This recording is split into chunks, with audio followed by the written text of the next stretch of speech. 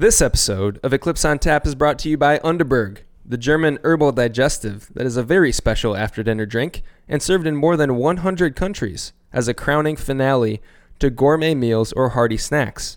But what about after a flight of sour beers? Or stouts. Or stouts or bold beers. Ooh, if you're looking for pairs well. something after a large meal, maybe it's a festive meal, maybe it's 4th of July grilling, you're feeling a little bloated and a little groggy, grab an Underberg to feel bright and alert. I'm going to grab one right now. Yes, sir. Cheers.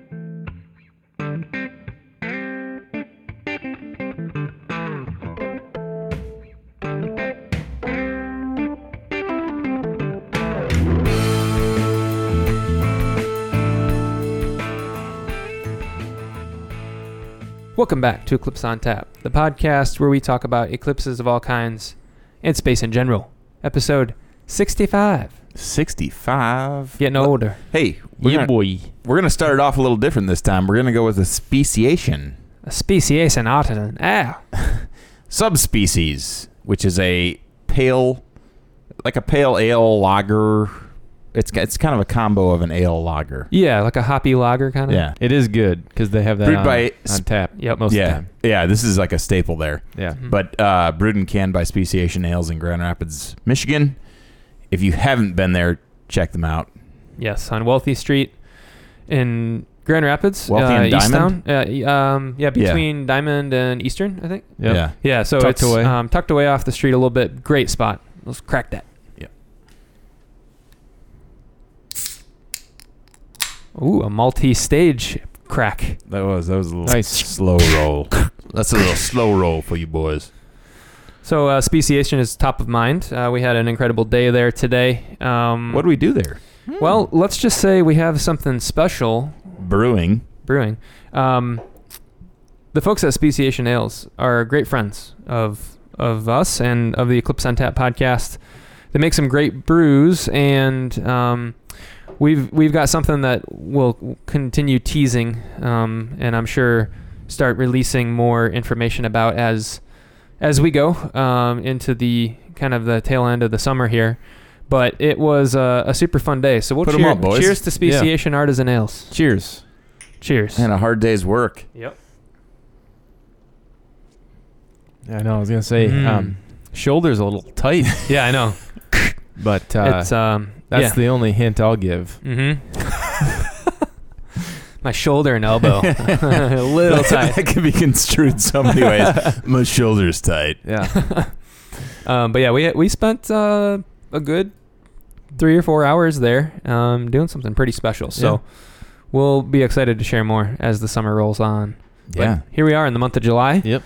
It is hot and muggy and wonderful. I mean, can't beat it. The summer is Loving here. every minute of it. Me too. Like, anytime we get a chance to sit outside and have a meal or a beer, like, yes. Yeah. I don't care if it's 98 degrees. Just put me outside. Like, we spend enough time indoors. Like, put me outside. Wasn't too long ago we were bitching about the cold. So Exactly. yeah. I feel like the summer in Michigan, given that there's like not really a spring anymore, it just kind of goes straight from cold to warm. 40 to 80. Yeah. The days in which the ones that you're describing, Nathan, where you can go outside, it's wonderful. It's super nice outside, warm, not too hot, not too much, whatever, are like numbered, right? Yeah. You're only going to get a certain amount, you feel like. Oh, it's crazy too. Like, we're into the middle of July now. Mm-hmm. And you're getting close to, like, school goes back for a lot of kids like mid-August. You're 4 weeks away from school starting back up. You're like, holy shit, crazy. Where is it going? It feels like it just started. Speaking of which, we got to get the ball rolling on Underground, man. We do. Only a month and a half left of Grattan, and we've had like a 3-week hiatus too. Yeah. So. There was a cancellation at the end of June for which I would assume is maybe a first ever for the Air smoke. quality. Yeah, air quality. That was a weird time for those that live in Michigan. You obviously experienced this alongside us. Really but anywhere in the Northeast U.S. the whole Northeast, because it ended up blowing out towards Pennsylvania, New York, all those small states there, Vermont and whatnot. But the wildfires in northern Canada and Quebec, was it a little northwest of Montreal? I think. Really intense, and My brother-in-law in Chicago and he lives on, I think, like the 46th floor or something. He was like, it was crazy because you were like in a cloud up on the 46th floor, and you couldn't see the streets, you couldn't see anything. It was just like this haze. Intense. They said that if you were outside in moderate exercise, like call it a walk around the block or something, that an hour in that air was the equivalent of smoking 6 packs of cigarettes. Serious? Yeah. Oh, I didn't know it was that bad. Yeah. So it's a good thing we didn't. It's fine. Good thing we didn't do Grattan. I think Jeremiah and Haas went for a ride that day. So they probably smoked 20 packs of cigarettes. Well, a lot of people did. Yeah. I was looking at Strava. A lot of people were riding. Yeah, it was gnarly. I definitely, I had a little bit of a headache one morning, and I was like, I could attribute this to a number of things, Yeah. But it seemed kind of consistent throughout the day, and definitely had a bit of a scratchy throat. We went to see the Dave Matthews. That's what I had, is the scratchy throat. Yeah. Dave Matthews said something too. That was that day, right? Or the day before, Tuesday. I think it was one of the more intense days. We saw the Dave Matthews Band concert, and he mentioned something brief about his slightly scratchy throat too. Yeah. That I can imagine that being a challenge to try to overcome as a musician. It was like smog. Basically. It was like driving out there to the concert was just, the highway was smog. Especially in those like lowlands. I remember watching, what was it, the 2018 games in China? Was it 2018? 2020. 2020 was Tokyo. 2008. 2008. Was it? Yeah, 2008. That long ago? Yeah. Holy shit. 2004 was Athens. 2008 was Beijing. Yeah. Okay. But I remember all the warnings, like, for the athletes there, and like, wear your mask and blah, blah, blah. And like, you'd see the broadcast and it would be hazy. Our hazy was much more hazy than that. Like, it was thick. Yeah. And it smelled like a bonfire, kind of. A little bit worse, almost. It did. It was weird. It was kind of like a old bonfire. I read that the way that the sun's UV rays kind of penetrate that smoke, obviously you have smoke being produced by burning wood, a lot of hydrocarbons in that smoke, a lot of just carbon in general, obviously, the ash and whatnot. But there's a lot of other chemicals in there that burn away with the wood. And when the UV strikes that smoke, I was reading that it kind of dissipates like those traditional smoke ingredients, I guess, and what it leaves behind is like the VOCs, the volatile organic compounds. Like, you go to buy paint nowadays and it says like no VOCs. Yeah. But that was like that pretty nasty chemical in older paints. So what you're left with is exactly what you say, like an old bonfire smell, but it's kind of like plasticky almost. Yeah. I had a coworker, he referenced it as like, he's like, it kind of smells like one of those like hillbilly burn barrels, the people put in their yard. The 30-gallon barrel. Just like, and they just we're gonna light some shit up. Kind of like a porter potty at NASCAR with a cigarette left burning in yes. it. Kind of. Which is a good 50% of them. There's nothing worse than a steaming hot shit that smells like a cigarette. Oh, so many of them are like that. That is the worst. Needless to say, the night skies have not been great for us. No, we finally come back into a range that is much better in terms of air quality. The AQI, the air quality index, has been back in like the 30s, but it was like 260. Yeah. There was one day where the west coast of Michigan had there was like 8 of the top 10 worst cities in the world for air quality that day. Yeah. Including Grand Rapids. No, like number 1 for a hot second there, based on how it was swirling off the lake, was Ludington. Really? Yeah. Which has got like some of the nicest air. It's like one of the most beautiful cities probably in the country. Yeah. Iron Mike stand doors. Yep, for sure. So we're glad that that's over with. Hopefully, we've gotten a lot of rain. Tons of rain lately, and that's been good, because in the month of May, there was a hell of a good storm on Wednesday night, by the way. Oh, big time. Yeah, so David, you mentioned like we haven't been out to Grattan in 3 weeks. This week was canceled so we had the air quality, then we had the 4th of July, then this week thunderstorms. Yeah.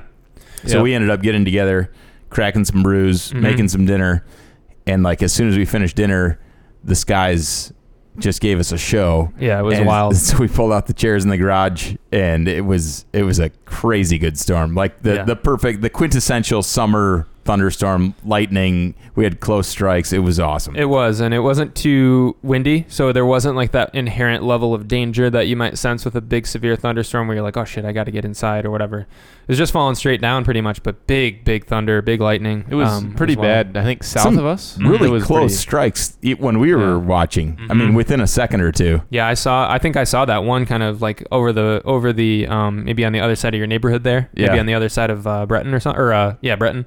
But yeah, it was super close, and yeah, it's been weird weather.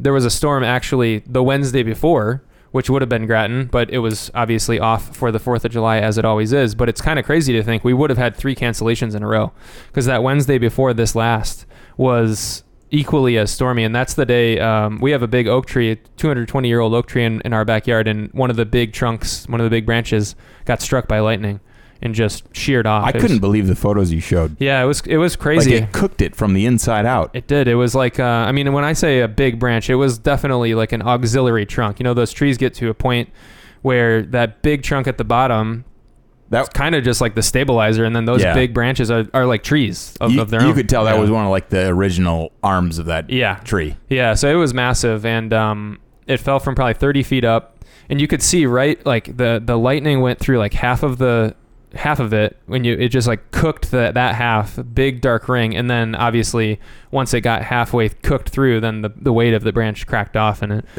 luckily did not fall on our yard. It fell on our neighbor's garage. So sucks to be you. Yeah, but we helped them get it all cut up. But it's been a wild couple weeks with weather, and coming off of a month of May a couple months ago when we recorded, that was I think it was like the second driest May in Michigan state history.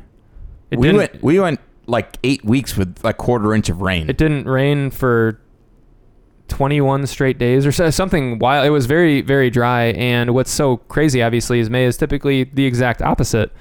Usually a very wet month, but it has been wet, wild, and wonderful the last few weeks. So hopefully, and then it's what do we got this next week? Nathan's not going to be around, so we're going to have I'm going to Colorado for some good night sky viewing. Oh, hell yeah.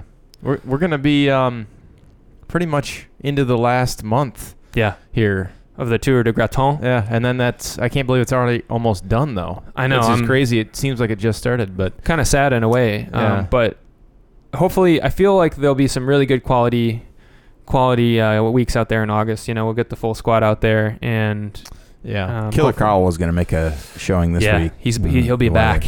I'm excited. Yeah, it's going to be. Hey, it's gonna be good. But we should give him a shout out too, because Carl and 2 of his associates with the Lucas Howard Group are spinning off and starting their own real estate, their own brokerage group. Yeah. Oh, is that what the congrats was about? I didn't even see that. Okay. Yeah. So they're spinning off. They're starting their own real estate group. So it's really exciting. So congrats to looking Carl. to buy or sell in the Grand Rapids area, get a hold of Carl Menzies. Yep, he's awesome, and now we'll be doing it for his own brokerage, right? I mean that's a really big step for a realtor, and it's exciting times. So good for him, and we're looking forward to seeing him back out at Tour de Graton.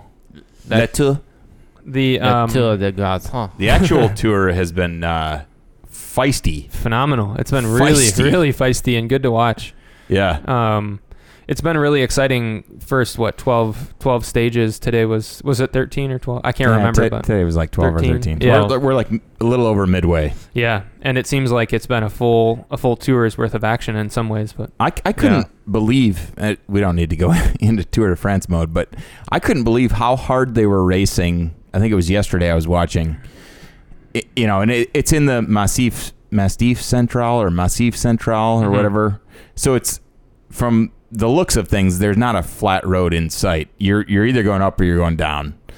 And these dudes, like even the leaders, were racing it like it was, stage 21, and they were going for seconds. I mean, it was like, I don't know how these guys are going to do it into the third week. They are racing every day like it's like a one-day World Championships. Yep.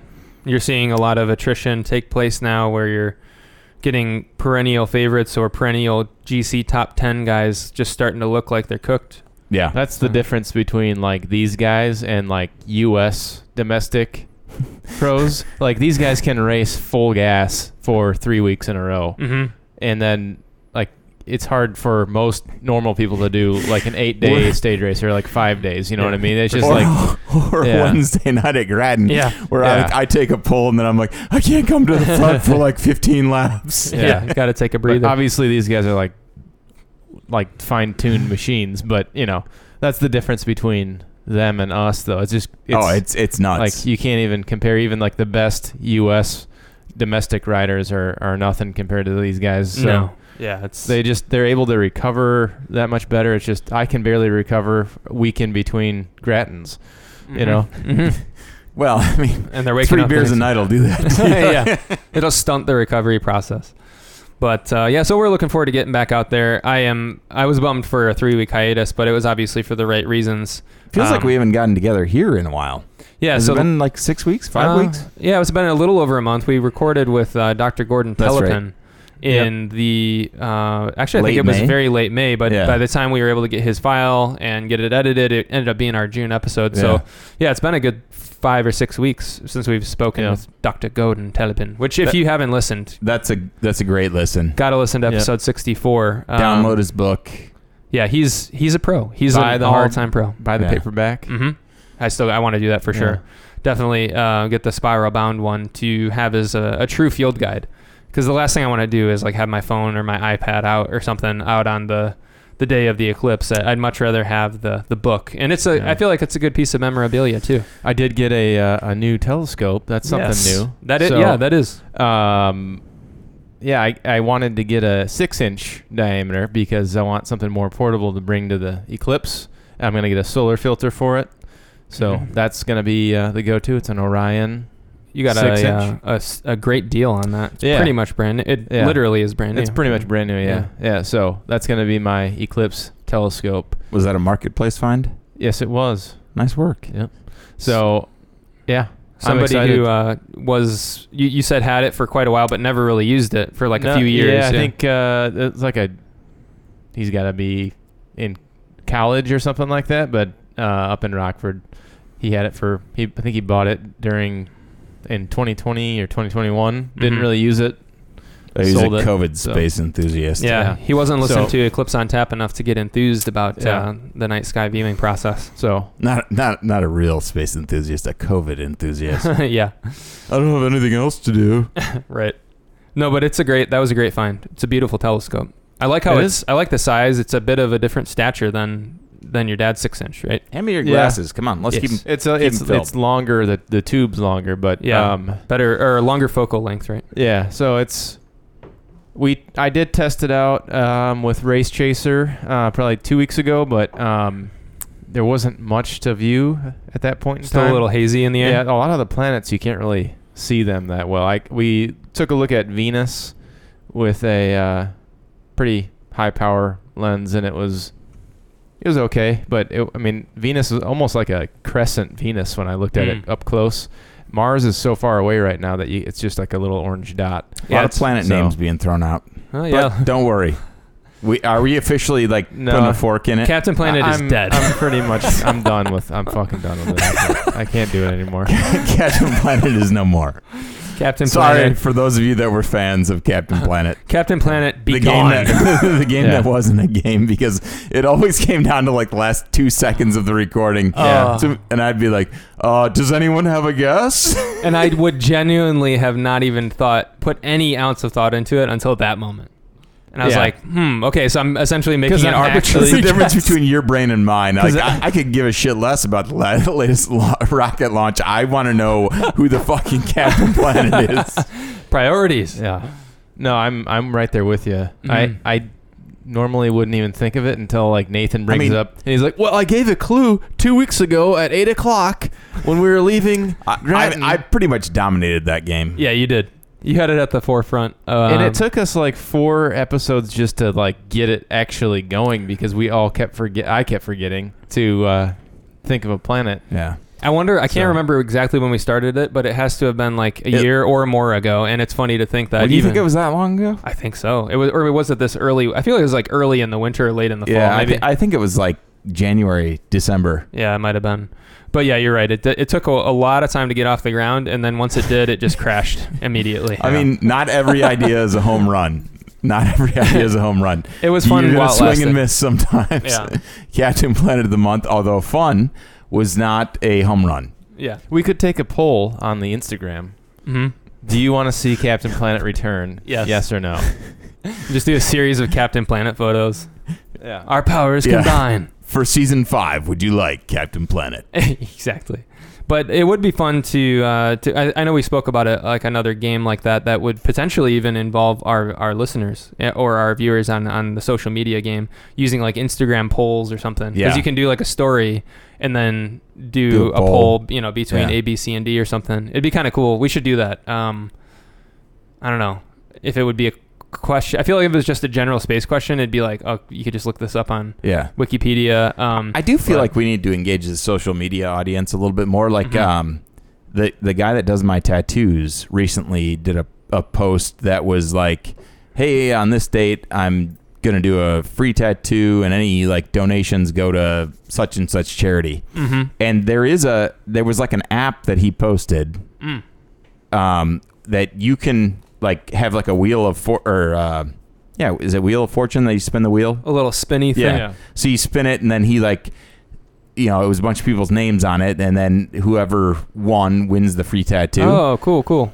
But we could do something like that Mm-hmm. where we like, hey, enter your name into this drawing and then spin and you get a Underberg Yeah. t-shirt Spin to or win. whatever. Some sort of swag. Yeah, I think that's a good idea. Engage the audience a little. Yeah, and then it's not like just, what planet is furthest from the, like something stupid Yeah. like that where people are like, oh.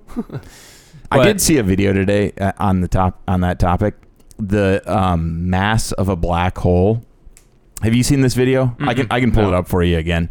But it's like so they start like lining up our sun, and it's like they line up probably like 50 by 50 in a cube, and then like they fill all these cubes with 50 by 50, and it goes up 50 cubes high and 50 cubes wide. Mm-hmm.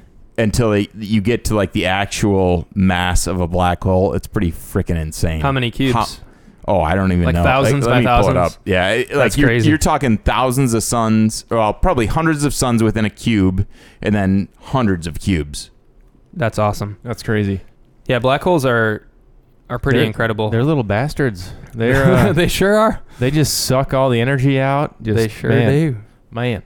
And speaking of suns, while you look up the video, Nathan, one thing that we definitely want to talk about, and we'll kind of jump back and forth once we get the black hole diorama pulled up, is the 1-year anniversary of the James Webb Space Telescope. And the reason I said, speaking of suns, was the photo that they released for the 1-year anniversary was of a new nebula, a new cluster of stars being born. And they said in the field of that image, there were over 50 star-sized, around 50 stars with masses comparable to our sun. So Wow. big stars. Kind of some fully formed, some shining and representative of their initial phase of, I don't know, being synthesized. Yeah. And it was just an incredible photo because it really put, I think, James Webb Space Telescope's full potential on display.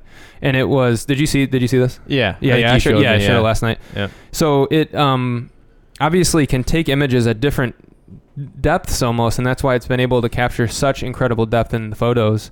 And this one, you just see this cluster of stars like almost exploding out, bilaterally with all this cosmic dust. That was and amazing. Stuff. So cool. The depth of that photo And the way colors that, and- like I'm sorry, I've been looking for the black hole. Did you already explain how they took it? No. So they're taking photos at different points in time, essentially. So you're taking basically a 3D photo where you're focusing on, one piece, one exposure, one frame at a time in order to create the photo. Mm-hmm. Because who knows how long ago this happened? I mean, I'm sure they have It says figured it's it out. 390 light years away. So yeah, that. But I mean, like how long ago that actual phenomenon happened? It could have been 1,000 years ago. Sure. But we're just seeing it now, or Sure. 390 years ago. Yep. Yeah, 390 light years. And so ago. we're just photographing it now. Yeah. Like that to me is just crazy. It is really cool. That's my theory, is that what if there's actually no stars left except us? Mm-hmm. Because we're seeing such old light. We're seeing million-year-old or many, many years old light. Yeah. Think about that for a minute. That's a theory. Think about that for a minute. It's pretty scary. Yeah. All the light we're seeing, like half these stars could be gone. We don't even know it yet.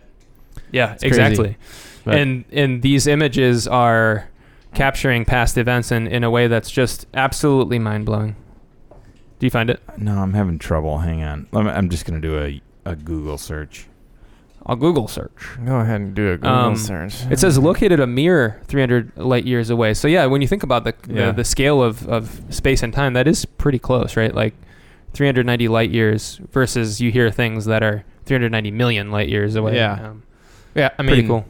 When you're talking universe, 300, that's still a freaking long ways away. But it would take, so is it right that it would be 390 years for light to have reached? Yeah. Like at the speed of light, it still takes. At the speed of light, it would be. Yeah. It's to me it's still crazy. I mean, you're talking about like what the 1600s. Yeah. This happened, and now we're just seeing it now. So cool. Yeah. How many generations of humans have lived? That's what I was gonna say. It's how many times has like humanity more kind of churned over? Yeah. In these big look at the differences that took place on our planet. I mean, you had now combustion engines from that time to this time. It's pretty incredible. It's Incredible. And that's nothing in the grand scheme of time. Right. Then just for context for our listeners too, this was a NASA article, and they the center of the image, like the main focal point, is an image of a mature star called S1. And its starlight is illuminating a kind of that wispy yellow like blob behind it. And then towards the upper right, you see those streaming red jets, and it says that is a stream of molecular hydrogen, which is material that gets spewed out of either side of forming protostars. So it kind of bilaterally just like exploding out, and it forms that incredible image. And then black shadows near these regions you said it was hydrogen? Molecular hydrogen, yeah. Okay. So, yep. And then it says the black shadows near these regions in between are the accretion of disks of swirling gas and dust. So you see almost shadows of swirling gas. And some of these swirling gas and dust kind of accretions, I guess, it says may be in the process of creating planetary systems. Oh, yeah. So, you're going to get some planets out of that. Oh, yeah.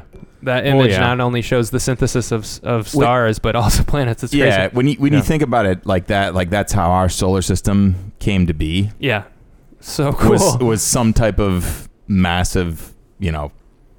Mm-hmm. I guess that's an implosion, right? I believe so. Yeah, right. Because a red dwarf or all those different stages of stars' life cycles eventually get to the point where it implodes. Yeah, although when it implodes, does it create a black hole?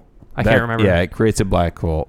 I don't know. But anyhow, that's it. A new star being born. That's how like our solar system came to be. Is like all this shit was just flung out into orbit around this mass, and it became all of the planets. It's wild. Is that it's pretty much the same thing as like going supernova, right? Is that? I think so. Am I right? Okay. Supernova, I think, is when the star dies. Yeah, that's true. Yeah. But that's what happens when it becomes like a white dwarf. It gets big, goes really small, then goes supernova. Yeah, definitely. It's a powerful explosion of a star. Yeah, occurs in the last evolutionary stage of a massive star, or when a white dwarf is triggered into a runaway nuclear fusion.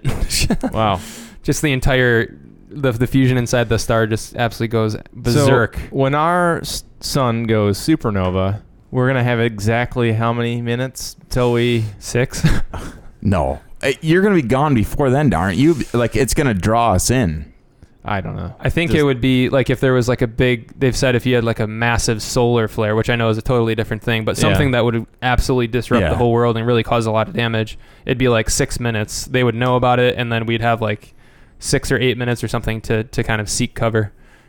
Because of how fast things travel. But assuming things take their natural course and the sun burns out in 5 billion years or whatever, long before you get the supernova, it would like the pull of it, like the gravitational pull of it and the heat of it intensifies, and it would pull us in. Oh, and it expands too, and then it contracts, and then it explodes. Mm-hmm. Yeah. It's like that. The when it said runaway nuclear fusion, it reminds me of I can't remember which Tobey Maguire Spider-Man it was, but there was the scene where there's like the giant the bad guy comes up with this way to solve the world's energy, and he creates this fusion, and then it just runs away and just sucks everything into it. And it's exactly what you're describing, but of course on like a mega scale. We need to develop a camera that can withstand like crazy heat and like the worst conditions possible to like somehow document it when it happens, because we're all gonna be gone. A GoPro. Yeah. I'll set it up on my tripod. Put a GoPro Hero up and just throw it up. I'll put my drone up in the sky and. Did you see GoPro? Totally random, but they came back out with like another session, like another mini one. Yeah. Looks pretty sick. That. Yeah, it's not quite as small as the session was, but it's pretty small. I was curious about trying to get one. Hey, I'm thirsty. I'm gonna grab a beer. What do you guys want? Let's do the Sierra Nevada collab with Ecliptic. Yeah, that's a big one. That's a big one. But the GoPros, I had bad luck with the one in the past, so I don't know. I'm tentative to buy another one, but I'd love to have something like that. They're not cheap either. No. So it's like, I feel like the batteries and the Bluetooth, like, just, I don't know, they don't last that long, but they're made to be rugged, but they're just not that rugged. Yeah, it's almost like, you figure a company that's designing a camera to be more or less kind of not indestructible, but that's how they market it. It's like they have to do something to keep you buying their product, because they're kind of pitching it to you as like, if you buy this, it's it'll go underwater, it won't break or whatever. Yeah. You could have it for years, but then they're like, we're also a company that's trying to make money. So I wonder if the batteries are just shit. Yeah, like I don't know. I mean, even with a new one, I've heard we don't need to keep like bashing GoPro. Yeah. But, not a sponsor of this podcast. Even with the new one, like it overheats and all that kind of stuff. So why would you want that? Guys, not good. I'm back. And I have with me a beer that I've been looking forward to for a long time, because I know Sierra Nevada is close to David's heart too. But like when I first got into craft beer, I was in college, and we would do our backpacking trips out to Wyoming, and we'd always get Sierra Nevada Pale Ale. And the first time I introduced it to Dad, he was like, "Oh, it's so bitter. It's so this that." Now, hoppy. Because he would drink Miller Lite or whatever. Sure. Now it's like, Sierra Nevada is like the go-to. So I've been looking forward to this one a lot. And I know David also visited their brew facility. Mills River? Is it Mills River? Yeah. Like right outside of Asheville. Yeah. Okay. North Carolina. South of Asheville. Yeah. And that place is amazing. I mean, you talk about brew facility, concert venue, like just general hangout place. They've got bags. They've got a like amphitheater. They've got, it is a fun place to go. And awesome. The beer cheese is top notch. Top notch. Oh yeah. Yeah. All right. So Sierra Nevada has done something special with our good friends at Ecliptic Brewing. Yes, they have. And it's a really cool label. We got our two astronauts. It looks as if they're in some type of canyon. I don't know if it's on a different planet. It must be. It must be on Mars. But they're in a canyon, so you're getting the reflection of the canyon off their space shields. It's a very cool cosmic collab can. There's been great ones, and this is one of the best. I believe it's called Secchi. It's SECCHI, Hoppy Wheat Ale. Okay. SECCHI. Hoppy Wheat. So let me give you the rundown here. Brewed with our friends at Sierra Nevada Brewing, this Hoppy Wheat Ale is named after a mountain range on the moon. Oh. There you go. There's your answer. With pronounced hop character from Strata, Amarillo, Mackenzie, and Citra. This fruit-forward beer finishes crisp with a bunch of citrus from real orange and lemon peel. Brewed by Ecliptic Brewing, 2023, and let me get you a ABV, 6.5%. Beautiful. Yeah, baby. That description sounds fantastic. And when Ecliptic says stuff like lime and it's not like these extracts. This is the real deal. These are two breweries that I've never had a bad beer from. No. Yeah, they're both. You're talking John Harris, one of the founding brewmasters at Deschutes, which was one of kind of the big three at the beginning of the craft beer evolution. Sierra Nevada probably right there with them. Oh yeah, it was like Bell's, Sierra Nevada, and Deschutes. Yeah, and so you're getting John. I'm sure that the connection there is long-standing relationship. Yeah, big time. Yeah. All right, let's crack this bitch. Oh yeah, crack. Ooh, that was right on. Give me your cup. Yeah, I've been looking forward to this one as well. Ecliptic sent a batch of beers to us, a couple good ones that we'll sample in the remainder of tonight's episode. But this one is the one I'm most excited for, no doubt. That's a beautiful pour. Look at the head on that. That is a beautiful head. Mm-hmm. Ooh, no, man, you're killing it with these pours. I'm just killing it. That's photo worthy. I'm gonna take a photo in the Vivant glass. Yeah, baby. Oops. Cheers. Mine's a little heady. Yeah, babes. Cheers. Yeah, babes. Cheers. Cheers.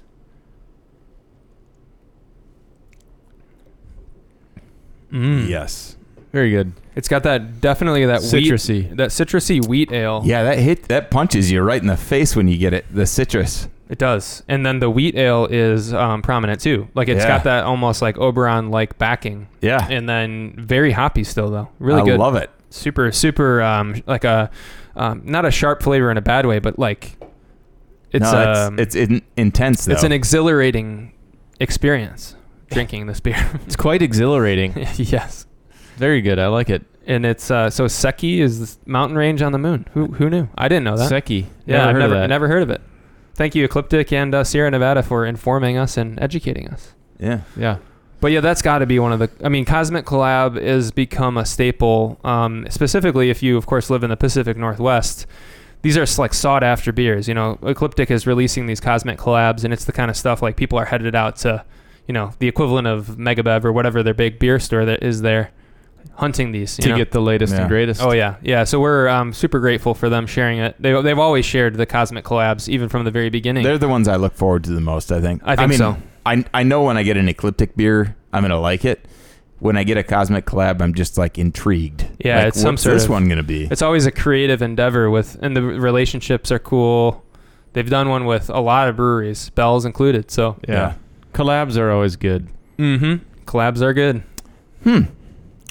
I'm just going to take a sip on that. Me too.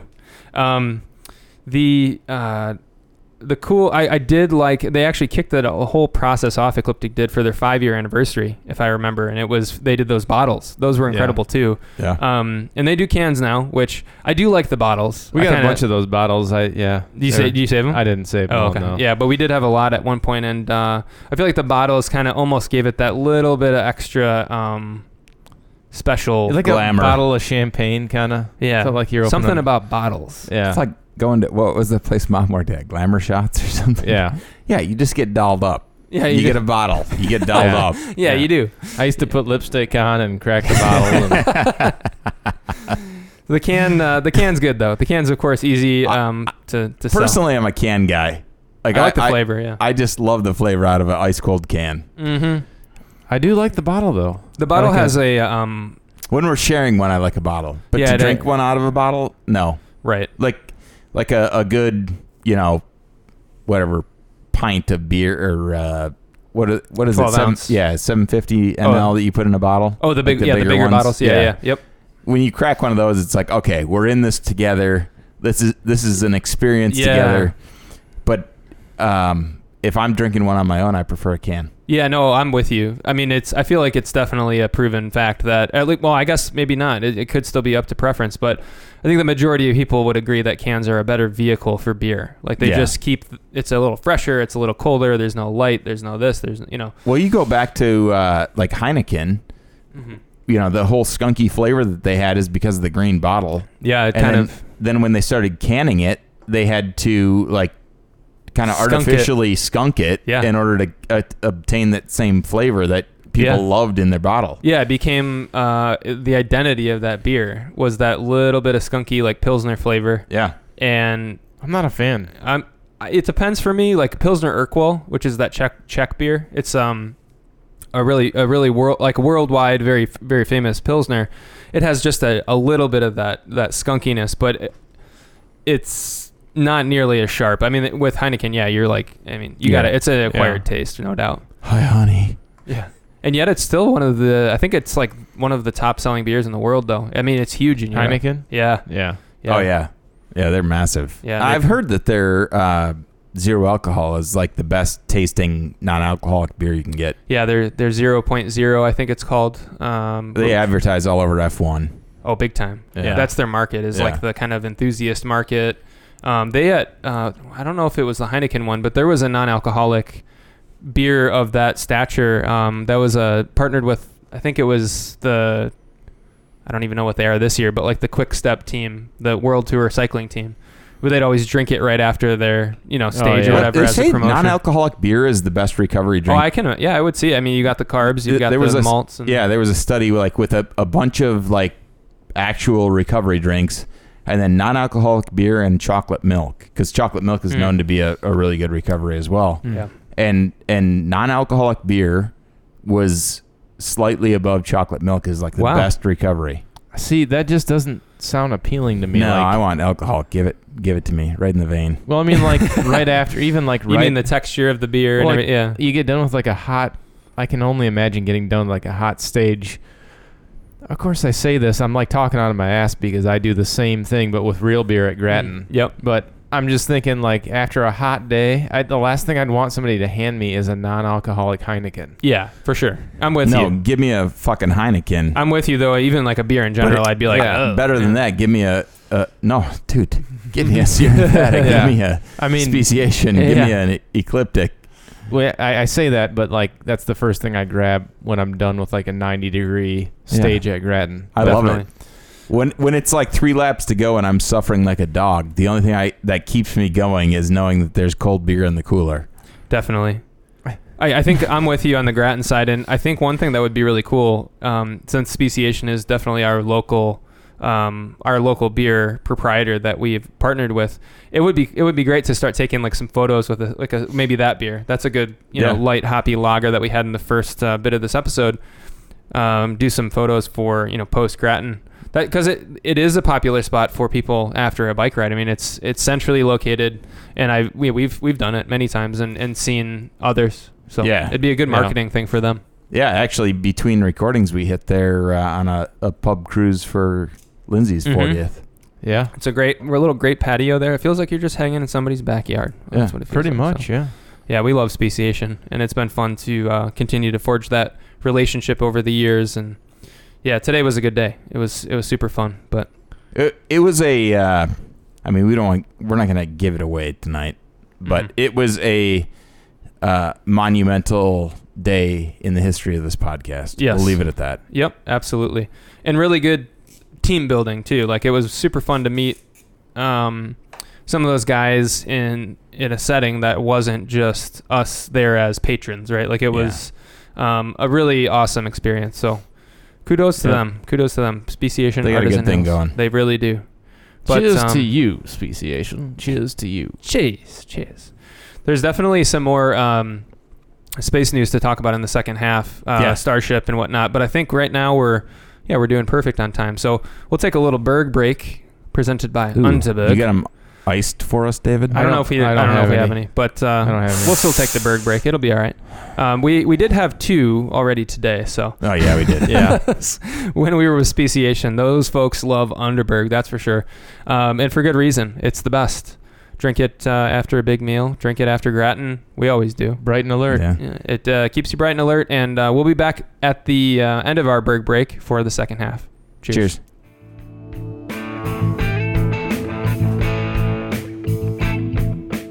Eclipse on Tap is also brought to you by Speciation Artisan Ales, one of our favorite spots. The best sour ales in town, if not anywhere. The best for a end of bike ride stop, which is what we usually do. We go for the sour ales. They've also got ciders, seltzers, wines, Underberg. Yeah, really anything you could need. Yeah. Very unique, awesome flavors. Get a flight. I mean, you can taste a number of different types of beers, ciders, whatever your palate desires. Absolutely. Located on Wealthy Street in Grand Rapids. Check it out.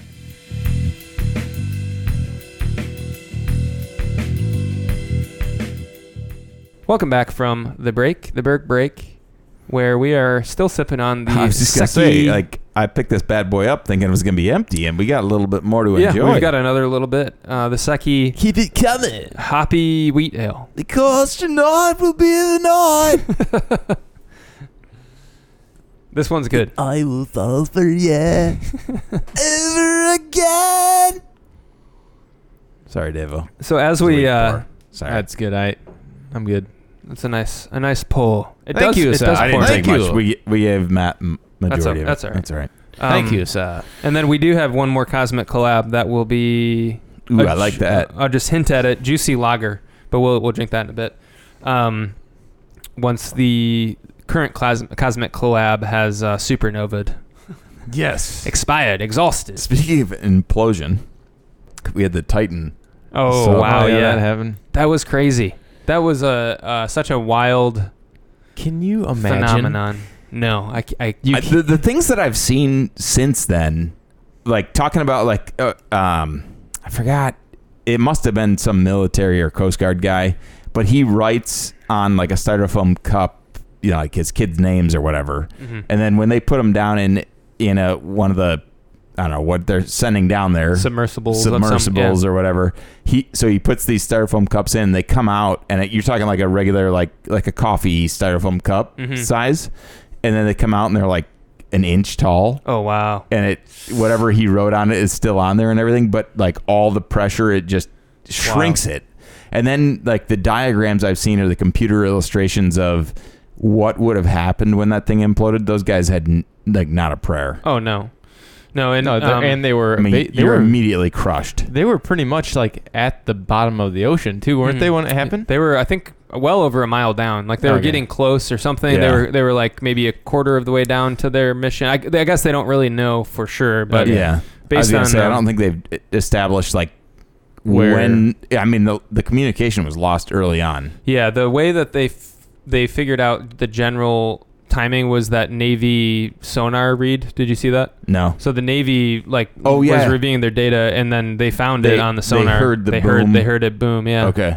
There was an initial boom, like an initial kind of clicky big sound, and then like a big boom. Boom. Yeah. So they were able to time it out that way, and They were like a quarter mile from the actual Titanic, though. I think so. Yeah, they were. I don't know if they were getting there for sure. Yeah.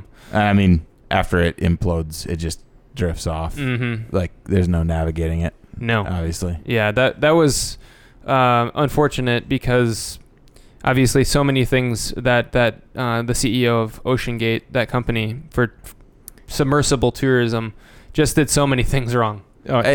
Yeah.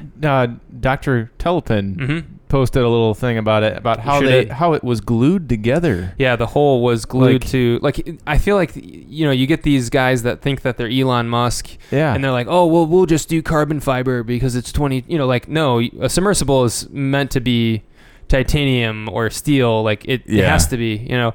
So that middle cylinder was carbon fiber and then capped off on the ends where the pressure would theoretically be the most with titanium caps. But you're exactly right. They epoxied those together, and they showed a video of it. Like, you know, there's videos coming out from almost documentary style or promotional of them kind of building it, and it looked like it was in just an open warehouse. Yeah. And then you consider when you watch these guys build, when NASA's building James Webb, it's in like a massive white clean room, and everyone has full-blown suits on. It's very, very sterile and all this because all these little air particles and whatever the hell's floating around in this open warehouse. Like, it literally looked like I wonder what they invested magic steel. in that. Like, I wonder what they invested like to make that. It said they talked about him as like a billionaire. Yeah, obviously, but I wonder what his investment was in that thing, because it just seems so half-assed. Oh, big time. I think he had no idea what he was doing, and maybe he was passionate about it, but there was evidence of like a lot of the engineers were like college interns essentially, or like fresh out of college. Somebody don't have to pay. All right, perfect. Yeah, and these kids probably think of this opportunity, you know, no fault to them, as this. Wow, this is like it's like the next SpaceX or whatever, and then they just you're a C student, and you get people's lives in the balance. Yeah, it's a big job. And the other thing that I didn't even realize, I had a coworker that was he had read up on it as well and kind of was interested. Like most people were. I think it was a very curious but unfortunate. Obviously, I feel terrible for those that died, but the electronics inside of it, while they were obviously absolute shit, they also, none of them, the TV screens, the lights on the ceiling, even the game controller, weren't fire rated. Like if you're the guy, I think the guy was like an oil rig. He worked on oil rigs for his whole career, and he was making it kind of like Gordon did. And he said, even on an oil rig like that, every single electronics, like an LCD monitor, it's got to be fire rated. Yeah, and so because last thing you want is a smoke something. You figure a capacitor blows in that little Amazon game controller. Oh yeah, and that shit happens. You buy a cheap electronic, and it's like, oh shit, it's like smoking. Like, can you imagine if it was smoking inside this little minivan? Cylinder. They would have asphyxiated. Absolutely, that would have been. I don't know if that's worse. I was. This is morbid of me, but I was trying to imagine what that would be like to be in the thing when it implodes. And like, I was thinking, do you have even time to realize what happened, or are you just crushed immediately by the pressure? Because what were they at, or is it like the window starts cracking, you're like, guys, you want to head back up? I think and then that had to have you wonder if they had like a warning, or if it just all of a sudden out of nowhere just imploded. It said that they did, and it's they did have a warning. They did, but a normal submarine is like several minutes. It said, like, if there's an initial, like, because if you look at I think it's the Alvin, the initial submersible in the 80s that went down to the Titanic, and you look at that thing and how well built it is, and it's robust, and like there's nothing exposed. Those things are designed by smart, like real people, right? That really can do it. And you figure the detection they have in every single inch of that, if they detect like in a tiny little something happens, it like triggers, so they can be like, oh shit, like let's get up, right? Right. This one, they had a detection system, but it was like 5 seconds, I think. They said the latency between when the computer could detect a pressure issue to when critical failure occurred, it was like 5 seconds or less even. God. Just so like, why even have the system? That would have been so scary. How deep it is, like even to get to the Titanic, it's 2.5 miles, and it's just insane to me. Like I was watching on YouTube, they've had some stuff about James Cameron going down, and those Did he are like go those, though, or was that was like a rover, wasn't it? No, James Cameron's been down there. He goes not in this submersible. They go down there and like these Russian submarines, and I don't know. I watched a documentary on the last time he went down there, but they have these little like robots that go inside of the Titanic to like look around. Oh yeah, they're like tethered. It detaches and it kind of just like he controls it's a remote. Yeah, it's like a little like a little joystick or whatever. And it takes them when they're descending down. So they go down. There's one sub that is there to basically shine a bunch of lights everywhere, and there's another sub that he's on that has the 2 robotics, and then he's got all the computers and all that to be able to navigate. It takes like 2 hours to descend that far down. Crazy. It's crazy. Yeah, you're just going down and down. How and deep down that's and down. so deep and so scary.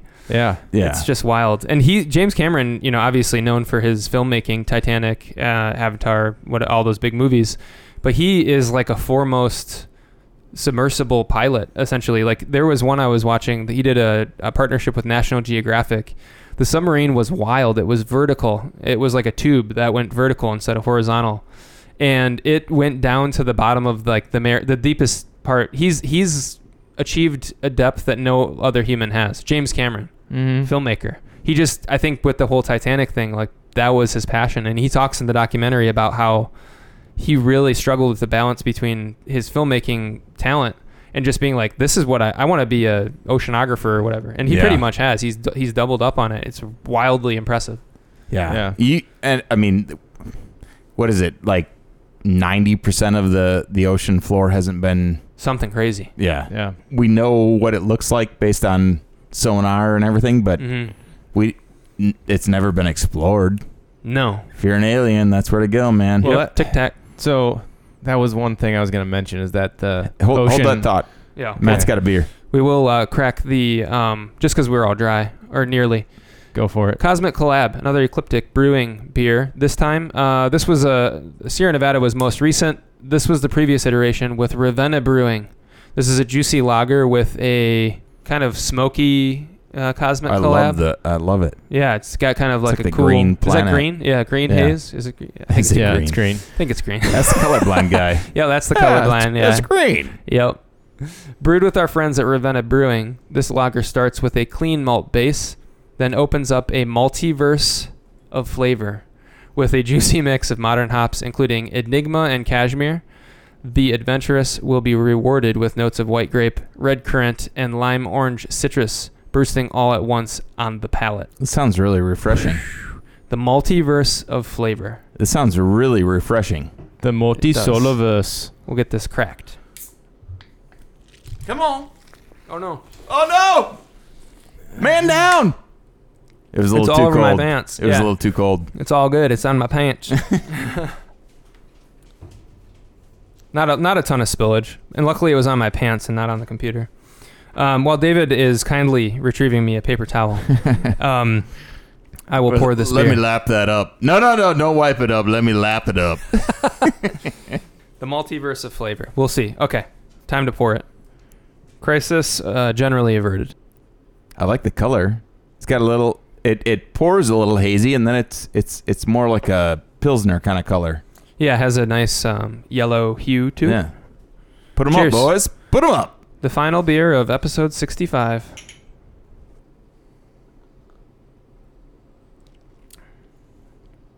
Mmm. Oh, I like Oh, that a very lot. good. Ooh. That's a good summer Very beer. good. That's a great summer beer. Fantastic. What did that come Imagine in? that Let me one check by the the ABV pool. on this bad boy. Definitely taste some apple in that. 5.5% ABV. That's Apple. poolside. Very good. Put it in a koozie and just enjoy your time. It has, and I say this in a positive way, not a negative way, but it almost has like a cidery flavor. Kinda. Not like it tastes like a cider, but just has like hints of that fresh apple flavor. It's really good. I dig it. That's really good. Where'd you say Ravenna was? Oregon too? I think it was in Oregon, Oregon. but I did not look it up. So Okay. I'll check that Not out. Ravenna. David, Not You're Ravenna, IT Michigan. guy. the IT guy. Ravenna Brewing. I feel like Ravenna is a town, isn't it? In Michigan here, yeah. Oh, it is in Michigan. Yeah. It's on the way out I to don't think Pierre they- Marquette. I We don't rode through think- there and They don't have a brewery. Ravenna, Michigan. No, I don't think they do. But Ravenna Brewing is in Seattle, Washington. Okay, so neighboring state. All right. We like what you got going. Very good collab. As always, it's I've just fallen incredible. for you. Yeah. It's very good. Definitely enjoying this beer. It is crisp and refreshing. Light. Yes, very good. Very, very good. Very good, John. Very good. Yes. Yes. I was gonna say before we cracked the beer, the Ocean Gate sub kind of looked like a Tic Tac a little bit. It did. It Well, had- and that was the speculation. I think I sent you guys. I was like, I don't think they imploded. I think the Tic Tacs took them. yeah, they They're just holding sucked them him in. in the under ocean base. Yep. They finally got. They did find wreckage. They got a though, bait. so. Yeah. And human remains, apparently. Oh, they did. Yeah, I did see that. Oh. They did find some, which is sad. Very sad. Unfortunate decision making from One like a CEO. it was like a father-son. Yeah, and Yeah. the son did not want to go. Oh, really? Oh, really? Not at all. It was in I think they were maybe Pakistani, and the guy was a billionaire. The dad was. The kid was like 16 or something, and I think it was his aunt that came out in the news and was like, yeah, he was nervous about that and like really didn't want to go. Really? But and then it's so sad because you think about that when you're especially that age. Obviously, you want to kind of do right by your dad, and your Yeah. dad is you're at 16. You're in a phase where you're like, oh, I'm not scared of. I just yeah, you like know, going on roller trying to coasters. be tough guy. Yeah. I don't really want to go on a roller coaster as an adult, but as a teenager, I'd be like, oh, this is really scary, but I guess I'll go, like that kind of Yeah. thing. It's it just sucks. It just sucks. It does, and it sucks for the loss of life. It also sucks because that's one more person that's investing in exploration. Sure. He's a billionaire that, like, rather than going into orbit, wanted to explore the depths of the ocean. Like that's the sad part for me is like, that legacy dies now. I mean, no. Yeah, certainly a passionate guy that threw a lot at it. And like I think one of the people on there was like a Frenchman who was the Jacques Cousteau? Jacques 20,000 Leagues Under the Sea? No. The guy was he worked for the company, like there's RMS Titanic Inc. essentially. It's the company that somehow, I don't know any of the details, but they own the rights to anything that's taken out of the Titanic, essentially. How do you claim that? No idea. I heard, but I mean, he worked for them. It's though. in international waters. I would think so, but I'd leave it all be. I mean, yeah, just leave it over alone. 1,500 people No, died. if there's gold down there, we're going. I don't want to work. Come on. There. You telling me if we found like $1 billion worth of gold down there, you wouldn't do it? Let's do it. I'm not going down there, so it ain't gonna happen. I just can't imagine I can't stepping even keep into an that RC thing. car running. I cannot imagine stepping into that thing, especially with the way it looked. Like he was in the pre-interviews and stuff when they were going through it. And granted, they did make it to the Titanic and did a fully successful mission. The Titan did. Yeah. Which is like What? yeah. Oh yeah. There's So video. they've done multiple. I think 2. I didn't know that. I thought this was the first one. This was the third one. There was like one, and it was a mission failure, but not critical failure. It was like one of the thrusters like didn't work right, so they had to come back up, and it was fine. And then I thought this was the first one. no, so it was the third expedition. Yeah, there was one or two expeditions down successfully to the Titanic. Oh shit. Yeah, but he was describing in one of the interviews during it was like a little like news thing with one of the first ones that they did, and he was giving the tour of the inside of the sub, and that little like handle light that they showed is like it literally kind of looks like something you put in your RV. He's like, oh yeah, I bought this at Camping World. Like seriously, he had shit like that in there, and you're like, this is Are you insane? The thing for me about the whole expedition is like majority of what you're seeing is on a screen anyway. Mm-hmm. Yeah, or through a tiny like porthole, but yeah, there's a tiny porthole, but from the sounds of things, they couldn't see much out of that. No, it was like I don't know if the glass. lights are pointed a different direction or whatever. They did but use shitty glass. It was rated for 1,500 meters. They were going to 4,000. Yeah, so stupid. Oh my god, that's why it's like such like that's a shame. where it's just like there's so much stupidity You're asking involved for in it. Yeah, you basically are. Absolutely. Like you're just like you got lucky that time when you went down there the first time, and you are now just. I did see a video of the CEO guy being like, "Oh, the great thing about this epoxy glass is that it doesn't just shatter; it'll start to crack first, and it'll warn you. Yeah, I don't want to be warned by the glass. Like, no, just kill me if you're gonna kill me. Yeah, and it's wild to think that this billionaire, the dad of that pairing of folks that unfortunately were involved in this, like, yeah, he may have had a passion for. I don't know. It just seems like there's these ultra rich that have these like insane things. They want to go up on the Blue Origin rocket. What is so fascinating about the Titanic anyway? I don't know. Just watch the fucking movie. It'd be scary as shit down there.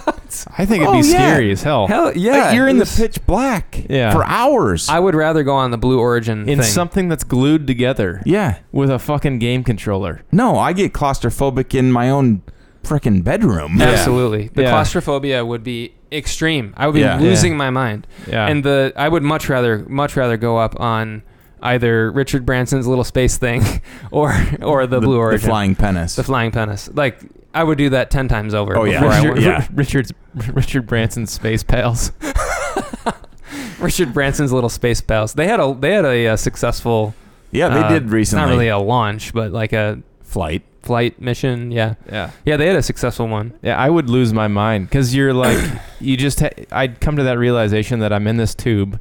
There's no escape unless I go back up, and outside of me, it's gonna crush me if this thing implodes. Yeah, there's no escape.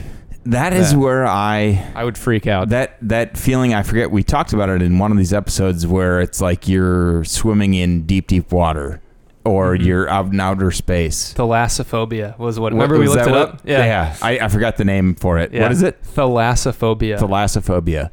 But I mean, like, all right, that is at a depth of a couple of miles under the ocean's, surface, and you're in this foreign world, and that that's not even nearly as far as like one of the flying penises is going. Oh, like if you compare it from the surface downward or the surface upward, it's not even near as far.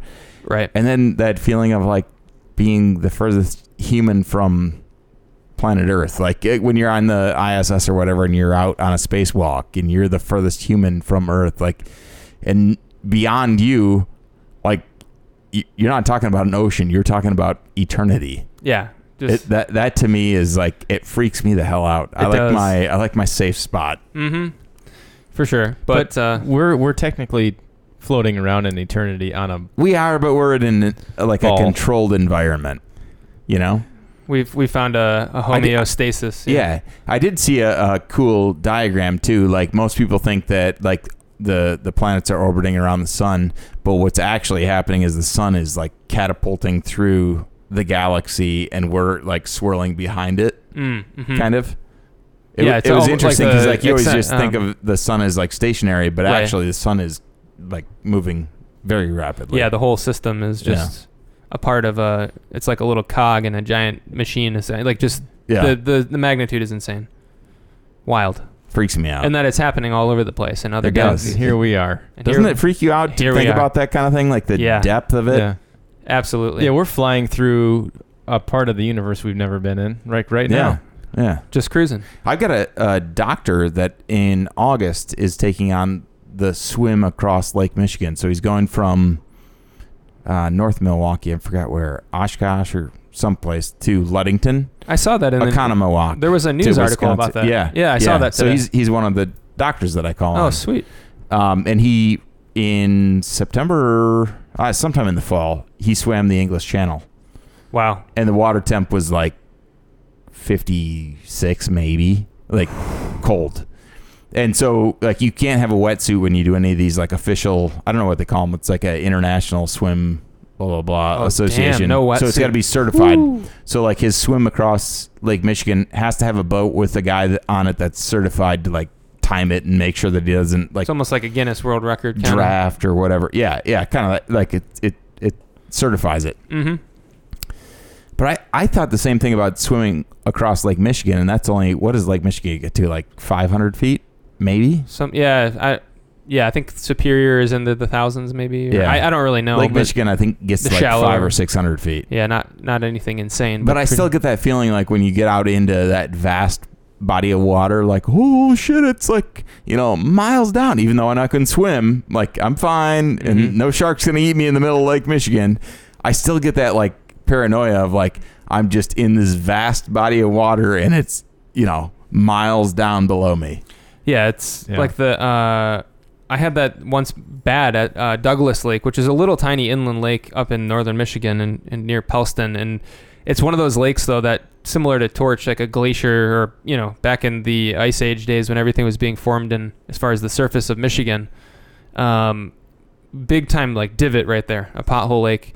So there's like a shelf of 20 feet out, 10 to 12 feet of water at most, all the way up into the beach, plenty of great swimming, and then it just drops to like over 100 feet, like a sheer cliff. Yeah, so that's how Torch is. Yeah, exactly. You're swimming, if you swim towards that edge and you can see with your, out to your left there, that's where I definitely get that sinking, or that feeling in my stomach. I still would be very nervous and scared to go up into space as a civilian, but I think I don't know. I would do that if I got the opportunity, I think on the Blue Origin one. I feel like it's well proven enough. Like William Shatner went up on it. I mean, I'd be shitting my pants if I was going up on Starship, though. Oh, yeah. I'd be shitting my pants if I was on Bezos's penis, too. Yeah. Well, that's what I'm saying. You're going to, like, smash into the desert floor with that damn thing. Yeah. Yeah, that's true. The thing is, like, the people, they've taken, like, YouTubers and stuff up, though. Like, just, it seems to be... Branson's lands like a plane. Right. Like, you go up on a plane, there's really no difference from taking a normal flight. You're just detaching from the plane, going higher, and then landing. Which is, I think we said this before, but that's, I think, the ticket to space tourism is like that. Yeah. That system, for as much as Virgin Galactic has had to deal with like the very tumultuous, like financially and not great results so far, I think they've got the ticket though for like the billionaires and stuff that want to just go do something extreme like that, that's a little bit more accessible, it seems, than the Blue Origin. Just more efficient too. What was the cost? Was it $250? $250 is for the Pennis. Oh, fuck that. $250,000. What is it for Blue Origin? That's Blue Origin. Do you talking about Virgin Galactic? Virgin. I think it's similar. Okay. Right now, at least, yeah. I mean, do you get to sit right at the tip of the penis? Yes. Yes, John. Well, the shaft itself is the rocket. Yes. But no, yeah, $250,000. And then there was, I mean, the guy actually... and that was the same for the Titan. Yeah. Wasn't it $250,000? Yeah. Oh my gosh. Can Those you people imagine? paid $250,000. $250 to go get crushed. And to look at that thing and be like, yeah, this is legit. I just don't understand. I really don't understand. And it's proof that someone... To go see an old boat at the bottom of the ocean. I don't know. I don't get it. Like it's not like Atlantis or something. Well, and it's not like you're going to the moon. Yeah. Like, all right, $250,000 to go to the moon. All right, I if I had that kind of money, I would do it For sure. But to go see like a man-made boat at the bottom of the ocean, no. No. It's the hype because it's like not everyone has seen this, and not everyone has Titanic, experienced weightlessness. Like, so let's go the hype. Like some people are really into the Titanic though. Oh yeah, and like old ships and oh yeah, they are. They for are. sure, and so, absolutely. Like, we're really into the Titanic, and like the history of it. Like people are really, really, really into that. So they're willing to risk literally their lives to go see it on a janky F off. Can I have that beer, please? Yes. Composite submarine glued together thing. And the gluing part was that Dr. Telefon shared. That was what I was kind of like, okay, that just does it for me. The controller was one thing, and now I saw a video of the CEO, whoever he is, Stockton Rush or something. Yeah. Like Stockton Rush. He's like, yep, this is the controller that we use, and he literally like threw it on the floor of the submarine. Yeah, it's like it's just an inexpensive controller. We keep a couple spares on here. I'm like, why did you just throw the controller that you're gonna use to go? Like, you dumbass. It's so wild that he was able to coerce into. I don't know if he coerced, but he did. To trick people. It's not like he forced them to go, but obviously he was projecting something probably so friends far with beyond. Epstein. Yeah, like it just there was running in that same crowd for sure. Like there was just some general fishiness with that, and I don't know. It just because the other thing too is they were talking. I think maybe even Gordon mentioned this. Like all the exposed wires, like it looked so makeshift even on the external side. Yeah, like there was wires everywhere. And I didn't even consider this until I think it was Gordon or somebody was like the snag factor. Like, what if you got to the Titanic, everything's going great, and then you turn and it just snags on one, and you can't get it off or something. There's all sorts of scenarios there. And then you look back at all those submersibles that have gone to the Titanic, and they're like super smooth and no exposed anything. And the thruster was on backwards. Imagine that, like, because when the news was breaking about this whole thing, they were like, oh, they have 2 days worth of oxygen left. They have 8 hours worth of oxygen left, all the way down. I mean, lo and behold, they were gone long before that. But imagine that you just get snagged on the Titanic. Yeah. And you're down there for like 4 days hoping somebody finds you. Yeah. And you're just running out of oxygen. I couldn't deal with that. There's no, you get claustrophobia talking about getting in the damn thing, let alone sitting down there for 4 days. Yeah. Having to poop. Well, there is a toilet on there. Men shitting on each other. There was a toilet, apparently. Yeah, a little toilet. Right in front of the window. It was like a camping toilet. You had to sit in front of everybody and shit, though. Crazy. Dad, close your eyes. Oh, it was just so, it's like so extremely bad that it's almost like. You can't help but laugh about the whole scenario. I mean, it's like tragic. But at the same time, you're like, fucking who in the world would do that? Yeah. I just don't understand. Let alone a couple of billionaires. Like, oh, sure, let's do it. It's just so different with the Blue Origin thing. Like, if you were a billionaire and you're like, I'm going to go $250,000, sure, I'm going to go up to the edge of space and be at whatever. And you go visit Blue Origin and you see the manufacturing facility and you get on the rocket and you're like, I trust this. Yeah. To be getting into that thing and being like, yeah, I trust this to take me into this near space level of harshness where we are on Earth. Like, Yeah. you're entering the most hostile. Yeah. You're place you could ever basically Rocket Man. What was his name? Oh, Dude that killed himself Mad watching- Mike Hughes. Mad Mike. Mad Mike Mad Hughes. Mike. Kind You're of the basically same. him. Pretty much. Kind of the same thing. Yeah. Hate to say it, but Yeah. it's build a true. rocket and prove the Earth is flat. Yeah, by launching myself in this circus tier rocket. Yeah. Just Took send a drone up. 80-gallon drum of gasoline and turned it into a rocket. Just go on an airplane. Take a flight from LA to Detroit and you can see Literally. like what was he thinking? Oh my God, Mad Mike Hughes, a staple of the R.I.P. early phases of R.I.P. the Mad Mike. R.I.P. He Love you. was a big Peace and booty topic of grease. ours for a long time. Big time. we Oh, had my Mad God. Mike Hughes. We had an update on him pretty much every episode earlier. Yeah. Definitely not a great decision maker. He knows the Earth is round now. yeah, he does. Ain't no doubt about that. He found out the hard way. That's like those experiments they do even to prove that the Earth has a curvature to it, where they'll put like a piece of board with a hole in it and then go way down and then shine the light, and you can't, you know what I mean? Yeah. Like, it's so easy. You can Yeah. Dumbass. just so stupid. But actually, speaking of like aerial, I don't know, it just kind of made me think about aerial views, looking down from something. The drone footage of Starship's recent static fire was insane. They had the drone right on top of the rocket. Like, Did you see the pretty far up? It's basically an umbra around the thing of Yeah. all the rocket, like The plumes. Yeah, It plumes. shoots out like in 8 directions. It's like, it's a beautiful scene almost. Like, it's Yeah. obviously so chaotic and there's so much it's kind of energy. like an eclipse though, because like the nose of the rocket goes almost black because you've got such intense light coming from underneath it. Mm-hmm.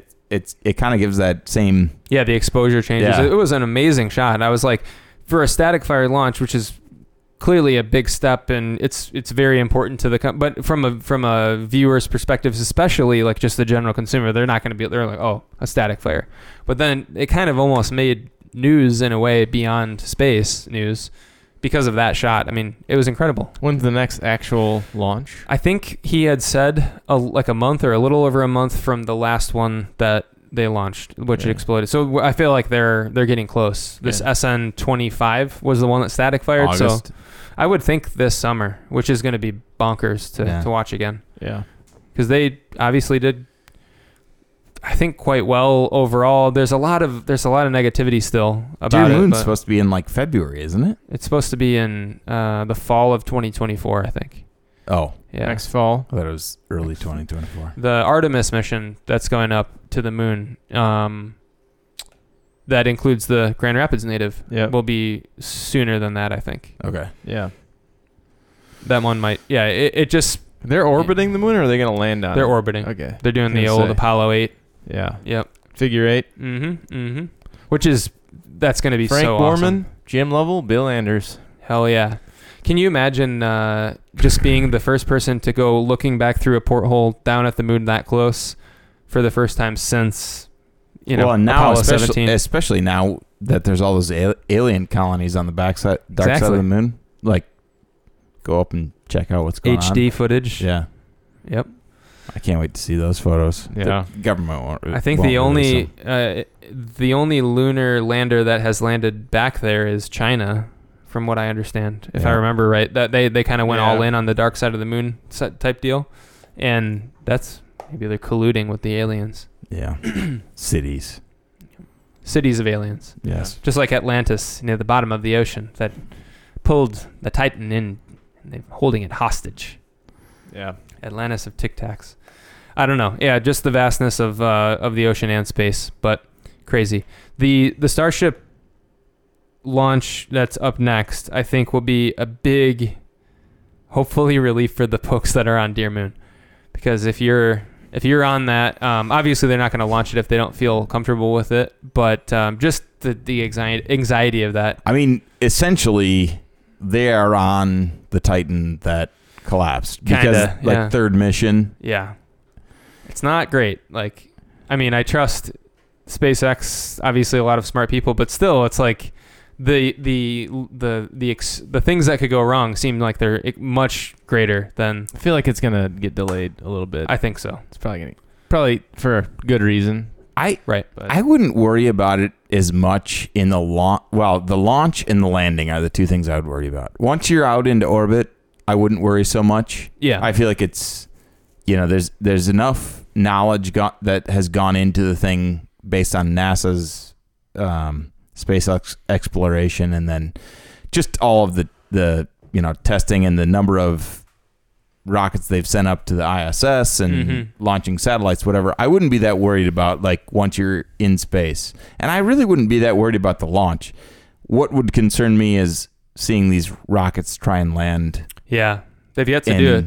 Yeah, especially with Starship. Starship's supposed to land itself, right? Yeah, and they've done it on those little hop, where it goes up 1,000 meter or whatever. It goes up and then it came back down and it. But you're not free falling from outer space. No, exactly. You're talking a whole other level when you're coming back in from space, and it's not like they. I don't know. It's crazy because you figure even with Falcon 9, the Dragon capsule. Granted, the Falcon 9 rocket can land itself, but the capsule's coming down old school style parachutes, right? Yeah. This is you're more or less going to be on the first manned landing of that kind. And, I think, right? I don't. Yeah. There's just something more reassuring about a shuttle landing because it lands like a plane. Yeah. That's the same thing with Branson. It lands like a plane. It takes off like a plane. It lands like a plane. A shuttle lands like a plane. There's something, and obviously history speaks for itself.